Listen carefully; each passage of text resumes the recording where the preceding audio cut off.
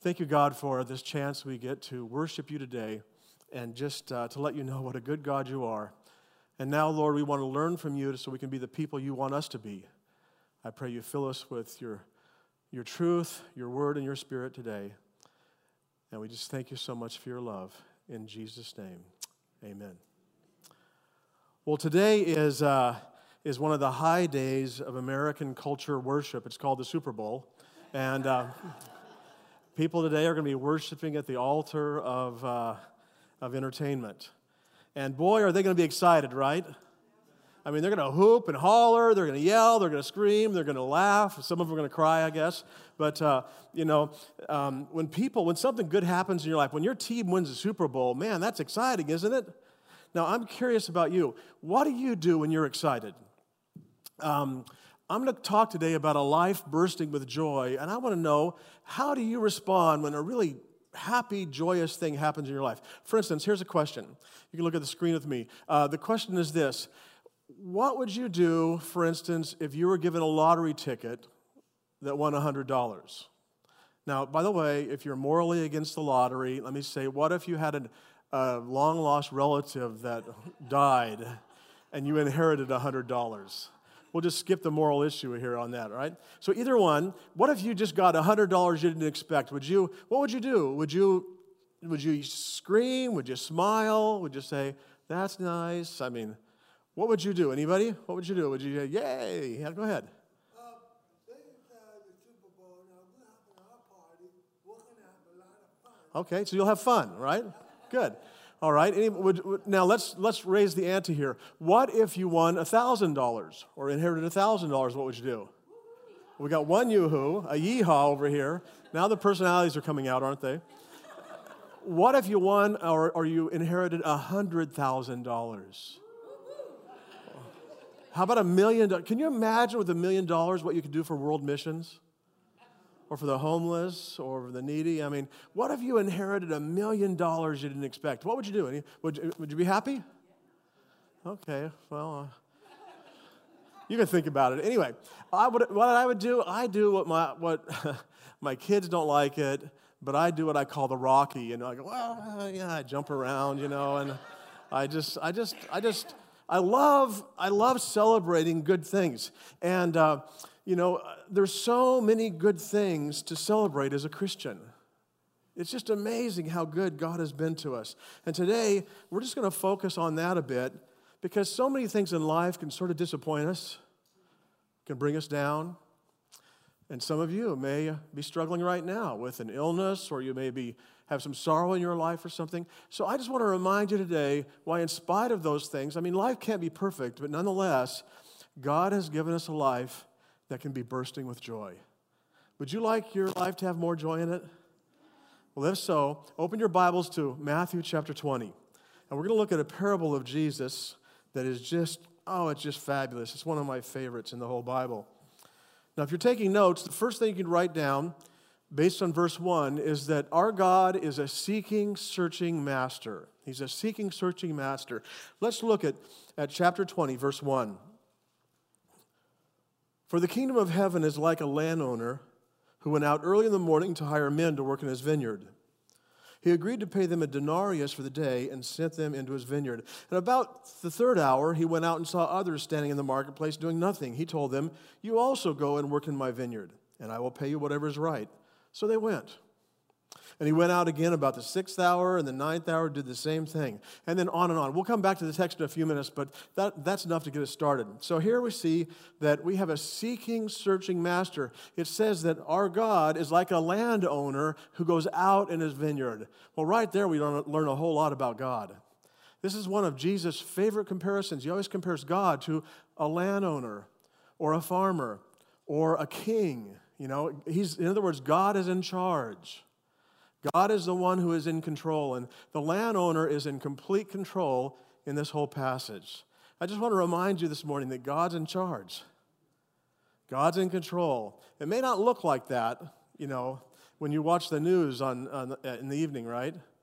But God is in charge. He's in control. Plus, He's a God that He never gives up. He keeps going. He keeps going. He keeps going. He's like the original ever-ready bunny, the energizer. I mean, He never gives up. And I want you to know, He never gives up on you or me. God never gives up on you. Now, I know that sometimes I give up on myself, and sometimes I've given up on other people, but God never does. He never gives up on you. Matter of fact, there's probably somebody sitting next to you or around you or somewhere in this room that feels like God has given up on them. You've prayed and you haven't got what you asked for. You don't understand why.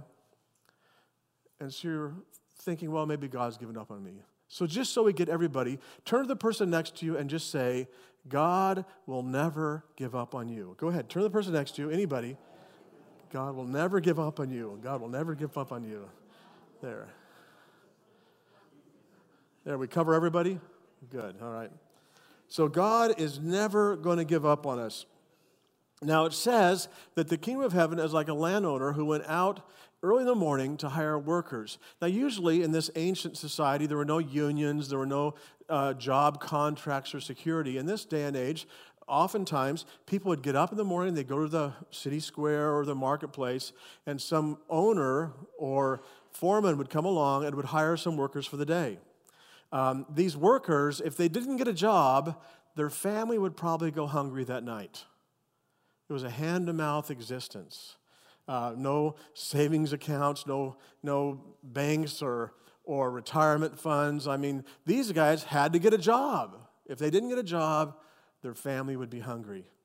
Now, for many years, I thought this was sort of an interesting, ancient Bible story. And then one morning at Home Depot, I drove up and I saw this group of guys just standing around in the parking lot. And I thought, who are they? And then it hit me. Matthew 20. These men are people who are going out early in the morning and they're trying to find a job. And they're hoping to get a job so they or their family can eat that night. Now, that happens in Sacramento. It happens where I live up in Auburn. Does it happen here in Sonoma County even? It does. You've seen it. So this is a very, very current parable. For the kingdom of heaven is like a landowner who went out early in the morning to hire workers for his vineyard. Now, it then goes on in verse 2 to say, he agreed to pay them a denarius for the day and sent them into his vineyard. Now, what is a denarius? A denarius, according to the historian Josephus, was the average day's wage. I mean, it was the fair amount that you're supposed to pay someone. So this is saying that God is fair. God is fair. He's just, and he pays what is appropriate. Now, I don't know what an average day's wage is here in this area, but just think as we go through this parable, during your working life, or if you're employed right now, just think what your average day's wage is, and then just sort of use that as a reference. But here, a denarius was the average day's wage. And then the passage goes on. Now, let's look again at, let's just start reading in verse 3 again. About the third hour, he went out and saw others standing in the marketplace doing nothing. He told them, you also go and work in my vineyard, and I'll pay you whatsoever right. So they went. And he went out again about the 6th hour and the 9th hour. Now, let me just stop there. Do your versions right there in verse 3, do they say anything different besides, what was it, the third hour? In verse 3, do your versions say anything else? Okay, some versions say about 9 o'clock. Yours says that? Okay. So this is how it works. In this day and age, there were no clocks, so the day started, the first hour started when the sun came up. And then they sort of counted from there. So the third hour would be 3 hours after sunup, which some Bible translators obviously just guessed would be about 6 o'clock. And so that'd be 9 o'clock. Does that make sense? So at 9 o'clock he went out. He went out at noon, he went out at 3 o'clock and 5 o'clock. So that'll sort of track us as we go through. Now, we see here the different experiences in his kingdom. That's point 2 on your outline. We see that people in God's kingdom have different experiences. The first one goes early in the morning, which basically means at sunrise. Now, let's just imagine again that you were this guy. You got up early in the morning, you went out, and the master comes and looks everybody over, and the master says, let me see, who am I going to hire today? I'm going to hire you, I'm going to hire you, and I'm going to hire you. I mean, it's like being picked for the first string, basketball team. Isn't it? Wouldn't you be happy?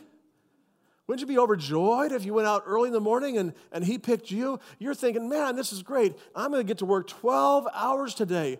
I'm going to make a full day's wage. I'm going to go home, and I'm going to be able to have a good meal with my family, maybe even some money left over for clothes or something. I mean, this guy was happy. Now, let's see about the next guy. It says there in verse 3, he went out about the third hour. So again, let's do some math. If he went on the third hour, that's about 9 a.m. He works till sundown, which is about 6 p.m. So 9 a.m. to 6 p.m. is how many hours? I put it up here just to help you. 9 hours, that's right, okay. And the person works 9 hours, and he's thinking, this is great. I get to work 9 hours, and I get to come home, and I'm going to have food and meat tonight, and we're going to have a great evening tonight. So is this guy, when he gets hired, is he happy or is he sad? He's happy. How about the next guy? What's it say next? It says he went out again, the master, at the 6th hour. The 6th hour, okay, now you can figure it out, is about what time in the day? Noon. And how long is he going to work? 6 hours. You're much smarter than Saturday night service, by the way. I just want you to know. Don't tell him I said that, but no, I'm just joking. Anyway, so this guy's going to work 6 hours. He's probably thinking, well, this is good. I'm not going to make a full day's wage, but hey, I'm going to make something. We're going to go home. We're going to have a good meal tonight. So is this guy happy or sad? He's happy. Okay, next one, the guy goes out, the master at the 9th hour. Real quick, what time of the day is that? 3 o'clock. How long is he going to work? 3 hours. Is he happy or sad? He's happy. He's thinking, man, I almost gave up.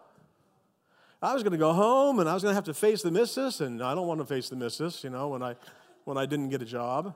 And here he came back, and he hired me, and we probably won't be able to afford meat tonight, but you know what? We're going to eat. This guy's happy. And now, there's one other guy. Look down now at the next verse. Let's see, what is it? Verse 6. About the 11th hour, he went out and found still others standing around. He asked them, why have you been standing here all day doing nothing? Verse 7, because no one has hired us, they answered. And he said to them, you also go and work in my vineyard. Now this guy, well, I really like this guy. I mean, I probably would have given up before the 11th hour.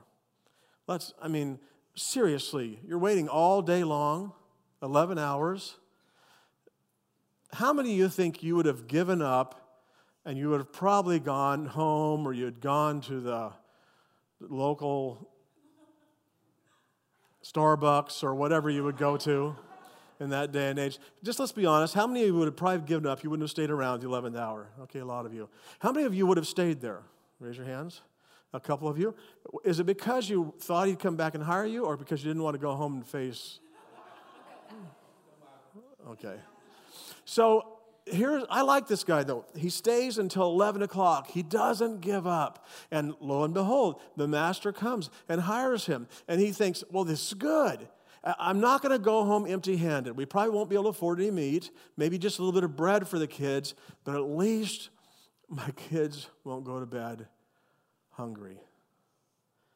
So is this guy happy or sad, the 11-hour man? Yeah, he's happy. Hey, folks, I want you to know something. At this point in the parable, everybody's happy. But things change quickly. Look at the next verse. The next verse says, when evening came, the owner of the vineyard said to his foreman, call the workers and pay them their wages, beginning with the last ones hired and going on to the first. And the workers who were hired about the 11th hour came, and each received a denarius. So when those who came who were hired first, they expected to receive more. But each one of them also received a denarius. And when they received it, they began to grumble against the landowner. Now we see, and this is point 3, I think, on your outline. Oh, before we do, I want to ask you a question. Before we go on to see the different responses in God's kingdom, I just want to pause and say, generally in life, as you've heard this parable maybe before, Which person do you relate with most? Do you relate with have you seen yourself as a 12-hour worker, the 9-hour worker, the 6, the 3, or the 1? In other words, some people have said, well, I feel like a 12-hour worker because I've been a Christian since I was a child. I've served God my whole life. And other people say, well, no, I'm a 6-hour worker because, I wasn't a Christian for a long time, but I've been a Christian for a while, so, about half and half. Anyway, just have in your mind, which person do you sort of relate with, okay? And we'll come back to that in a minute. And now, verses 8 on, we see that there are different experiences in God's kingdom, different responses to God's grace. He called the workers, beginning with the last ones, going on to the first. And the workers who were hired about 5 p.m. came, and each of them received what? A denarius, a full day's wage. Folks, they expected 1 hour pay, and they got pay for 12 hours. In other words, they got 12 times what they expected. Now imagine that you got your paycheck from work, and it was 12 times your hourly or your salary rate. I mean, if you get $10 an hour, your boss decides to up your salary to $120 an hour. Would you be happy or sad? Happy. I mean, and just go on from there. If you make $50 an hour or $100 an hour, you get 12 times that. I mean, I don't know about you, but I'd be doing the Rocky. Woohoo, this is great. This is great. Look at this check. Look at this check. Look at this check. Can you believe it? I have the most generous boss in the world. I mean, who does this? Have you ever heard of any employer paying his employee 12 times what they agreed? Never, of course not. And by the way, this is a shock even that Jesus hears. Do you know that in the time of Jesus, there were some rabbis that also told stories. And one rabbi told the story of this workers who worked in a vineyard and the master. And at the end of the day, the master brought them together, and he only paid them what they had earned during the day. Those that worked harder got more, and those that had slacked off got less. Well, that's the way of the world, isn't it? You get what you get. You get what you earn and deserve and nothing more. That's the way of the world, but that's not the way of Jesus. That's not the way of God. God does not repay us based on what we earn. And I think this guy, before this time, everybody was happy, right? They all were happy because they got a job. But was this guy happy or was he mega happy? He was bursting with joy. I mean, he was going, woohoo, I can't believe it. I got 12 times. I'm going to go home tonight, and my wife, she's going to say to me, you're the man. Look what you did. She's going to think I'm great. She may even say, oh, man, you're my stud muffin. I love it when she calls me her stud muffin. I mean, this is great. I'm going to have a fantastic night. My kid's going to be happy. I mean, this is probably one of the best days of his life. He is so happy here. But other people aren't quite as happy, are they? Look again at verse 10. So when those who came, who were hired first, they expected to receive more. But each one of them also received a denarius. So we had the grateful response. Here we have the disappointed response. They're disappointed at the master. They're disappointed at the master's generosity. Why? Well, because they started comparing themselves to others, and they set up false expectations. Do you ever do that? Do you ever compare yourself to others? Oh, I wish I had his car. I wish I had her figure. I wish I were married like she is. I wish I were single like he is. I wish I still had hair like he does. That's what I think sometimes. We all do that, don't we? We compare ourselves to others. But friends, false expectations and comparisons lead to disappointment. If you are leaking joy, maybe it's because you have false expectations and comparisons going on. Maybe you're judging your life not based on how good God has been to you, but based on how you compare it to what you see God done for others. And folks, that is a joy killer. It will kill your joy. It will kill it if you give in to false expectations and comparisons. Now, everybody has, people, it's quite common to have false expectations. I heard about this one story of a guy who visited a church, and the pastor came up to him and said, "Hey, welcome to our church." And the man said, "Yeah, well, I've been checking out area churches because I'm looking for a special kind of church." And the pastor said, "Well, what is that?" And the man said, "Well, I'm looking for a church where the people are nice, but not too friendly. The music is soft, but not too soft. And the pastor preaches exciting, humorous, intelligent messages in 15 minutes or less." And the pastor said, "Well, that's us. Plus, at this church, we don't ask you to give any money. We give you money for coming to church." The man said, "You're kidding." And the pastor said, "Well, yeah, I am, but you started it."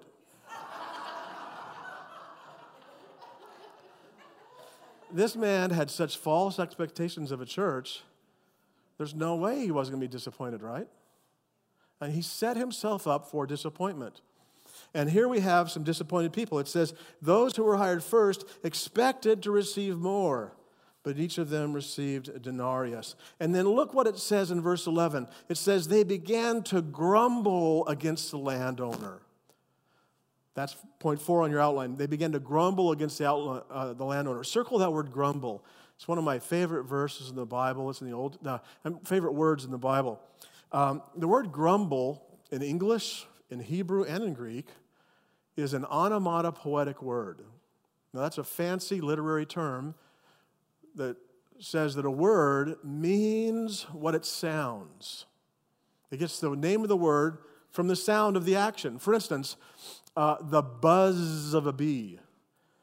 Nobody said, "I think I'll call that a buzz," right? They heard the sound, and the sound created the word. My favorite onomatopoetic word is the word spit. Because, spit. It has everything there. It's from start to finish. It's the action. And here, the same thing is happening. The word grumble in Hebrew is hagah. In Greek, it's egogudzo. And in English, it's grumble. In Hebrew, it's hagah, hagah, hagah, hagah. It's what it sounds like when you hear from a distance somebody grumbling, right? And the same is true in English. You can't quite hear the words, but what do you hear over the side? Grumble, grumble, grumble, grumble. So these people were grumbling against the landowner. So common, and again, so relevant to us today.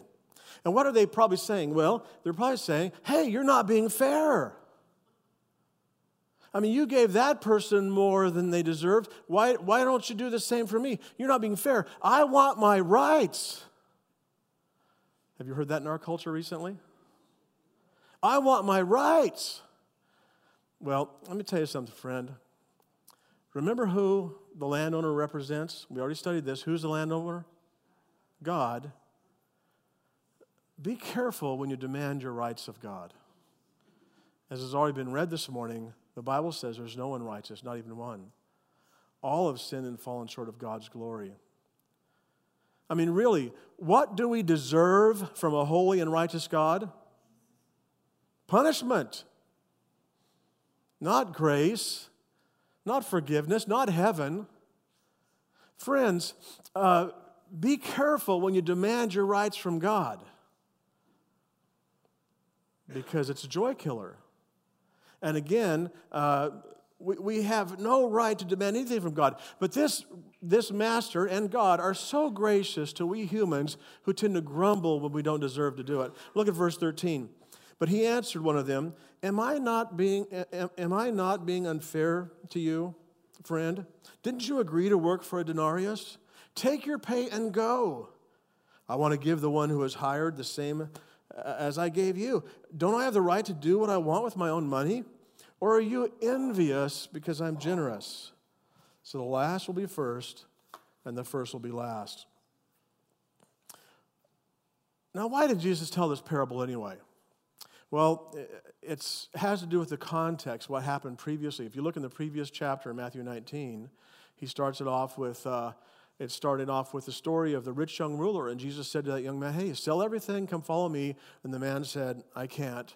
And Jesus said, great in heaven will be those that leave it all to follow me. And then the disciples say, I think with their thumbs underneath their lapels, sort of in pride, they say, well, what about us? Jesus, we left everything to follow you. Are we going to get something really great because of that? Do we deserve something really wonderful? And so Jesus just sort of tells them how it is. No, you don't deserve anything. But God is more gracious than you can ever imagine. Isn't this an amazing parable? To respond to all that in a story. So that's why Jesus said this. Hey, we've earned something great, haven't we? We deserve something. You know what? This reminds me a lot of myself. Because way too often I say to God, come on, God, don't I deserve a little bit? Because I've served you, because I've done this or I've done that. God, I've prayed. Don't I deserve an answer? Have you ever said that to God? We're a lot like this.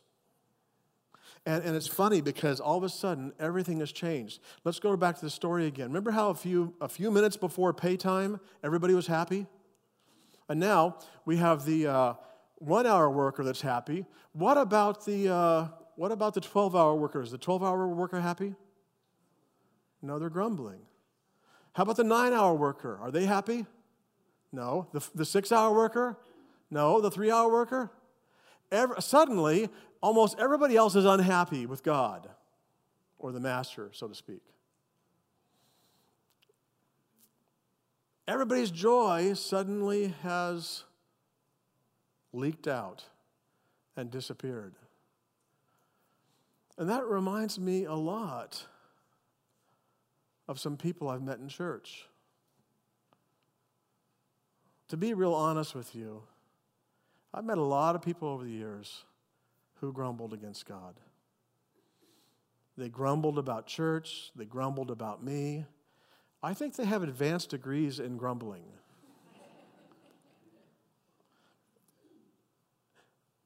And some of them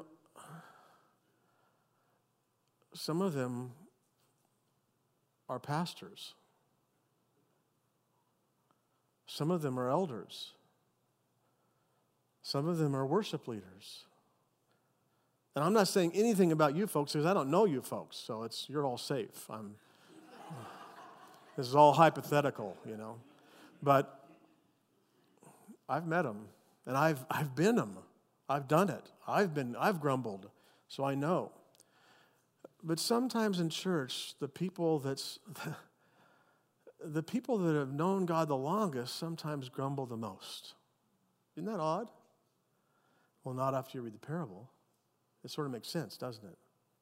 So I want to ask you, again, what did you say earlier? Did you identify with the 12-hour worker? Did you identify with the 9-hour worker? The 6, the 3, or the 1? I mean, I've known some Christians that have said, hey, this isn't fair. I've served God all my life. And my neighbor who's a pagan is blessed far more than me. Or, hey, this isn't fair. I'm a Christian. I go to church, and I get laid off, and she doesn't. How is that fair?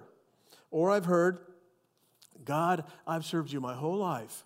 And then that scumbag on TV comes to Christ on his deathbed, and he's going to get heaven too?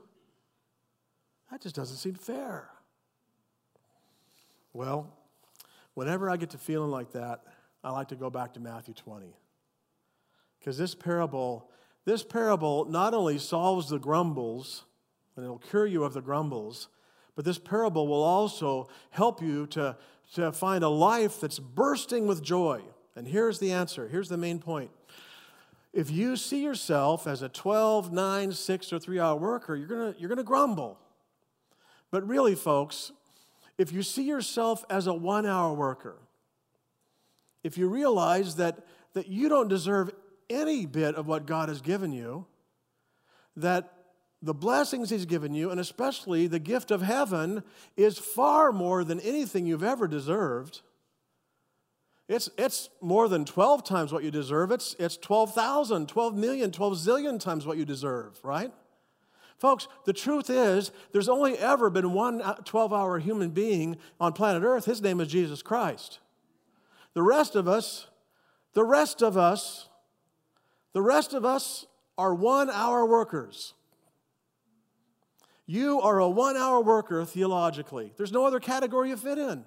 We've been so blessed by God that He's given us so much more than we deserve. So say out loud with me, I am a 1-hour worker.